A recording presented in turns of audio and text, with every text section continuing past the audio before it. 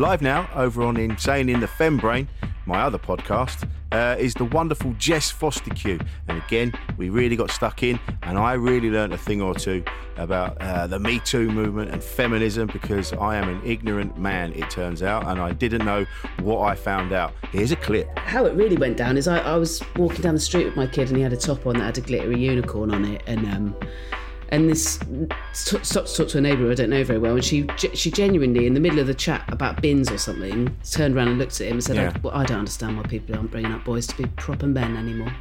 It was like, what? Oh, wow. Oh, God. Yeah. And obviously in the moment I just bottled it and went, right, okay, right, yep. And didn't confront her at all. Did get a useful bit of stand-up out of it. I always think of a great thing to say a year later. So search for it and subscribe in your podcast app. That's Insane in the Fembrain, available now. Made by darkhorsedigital.co.uk. Shooting, live streaming and podcast production.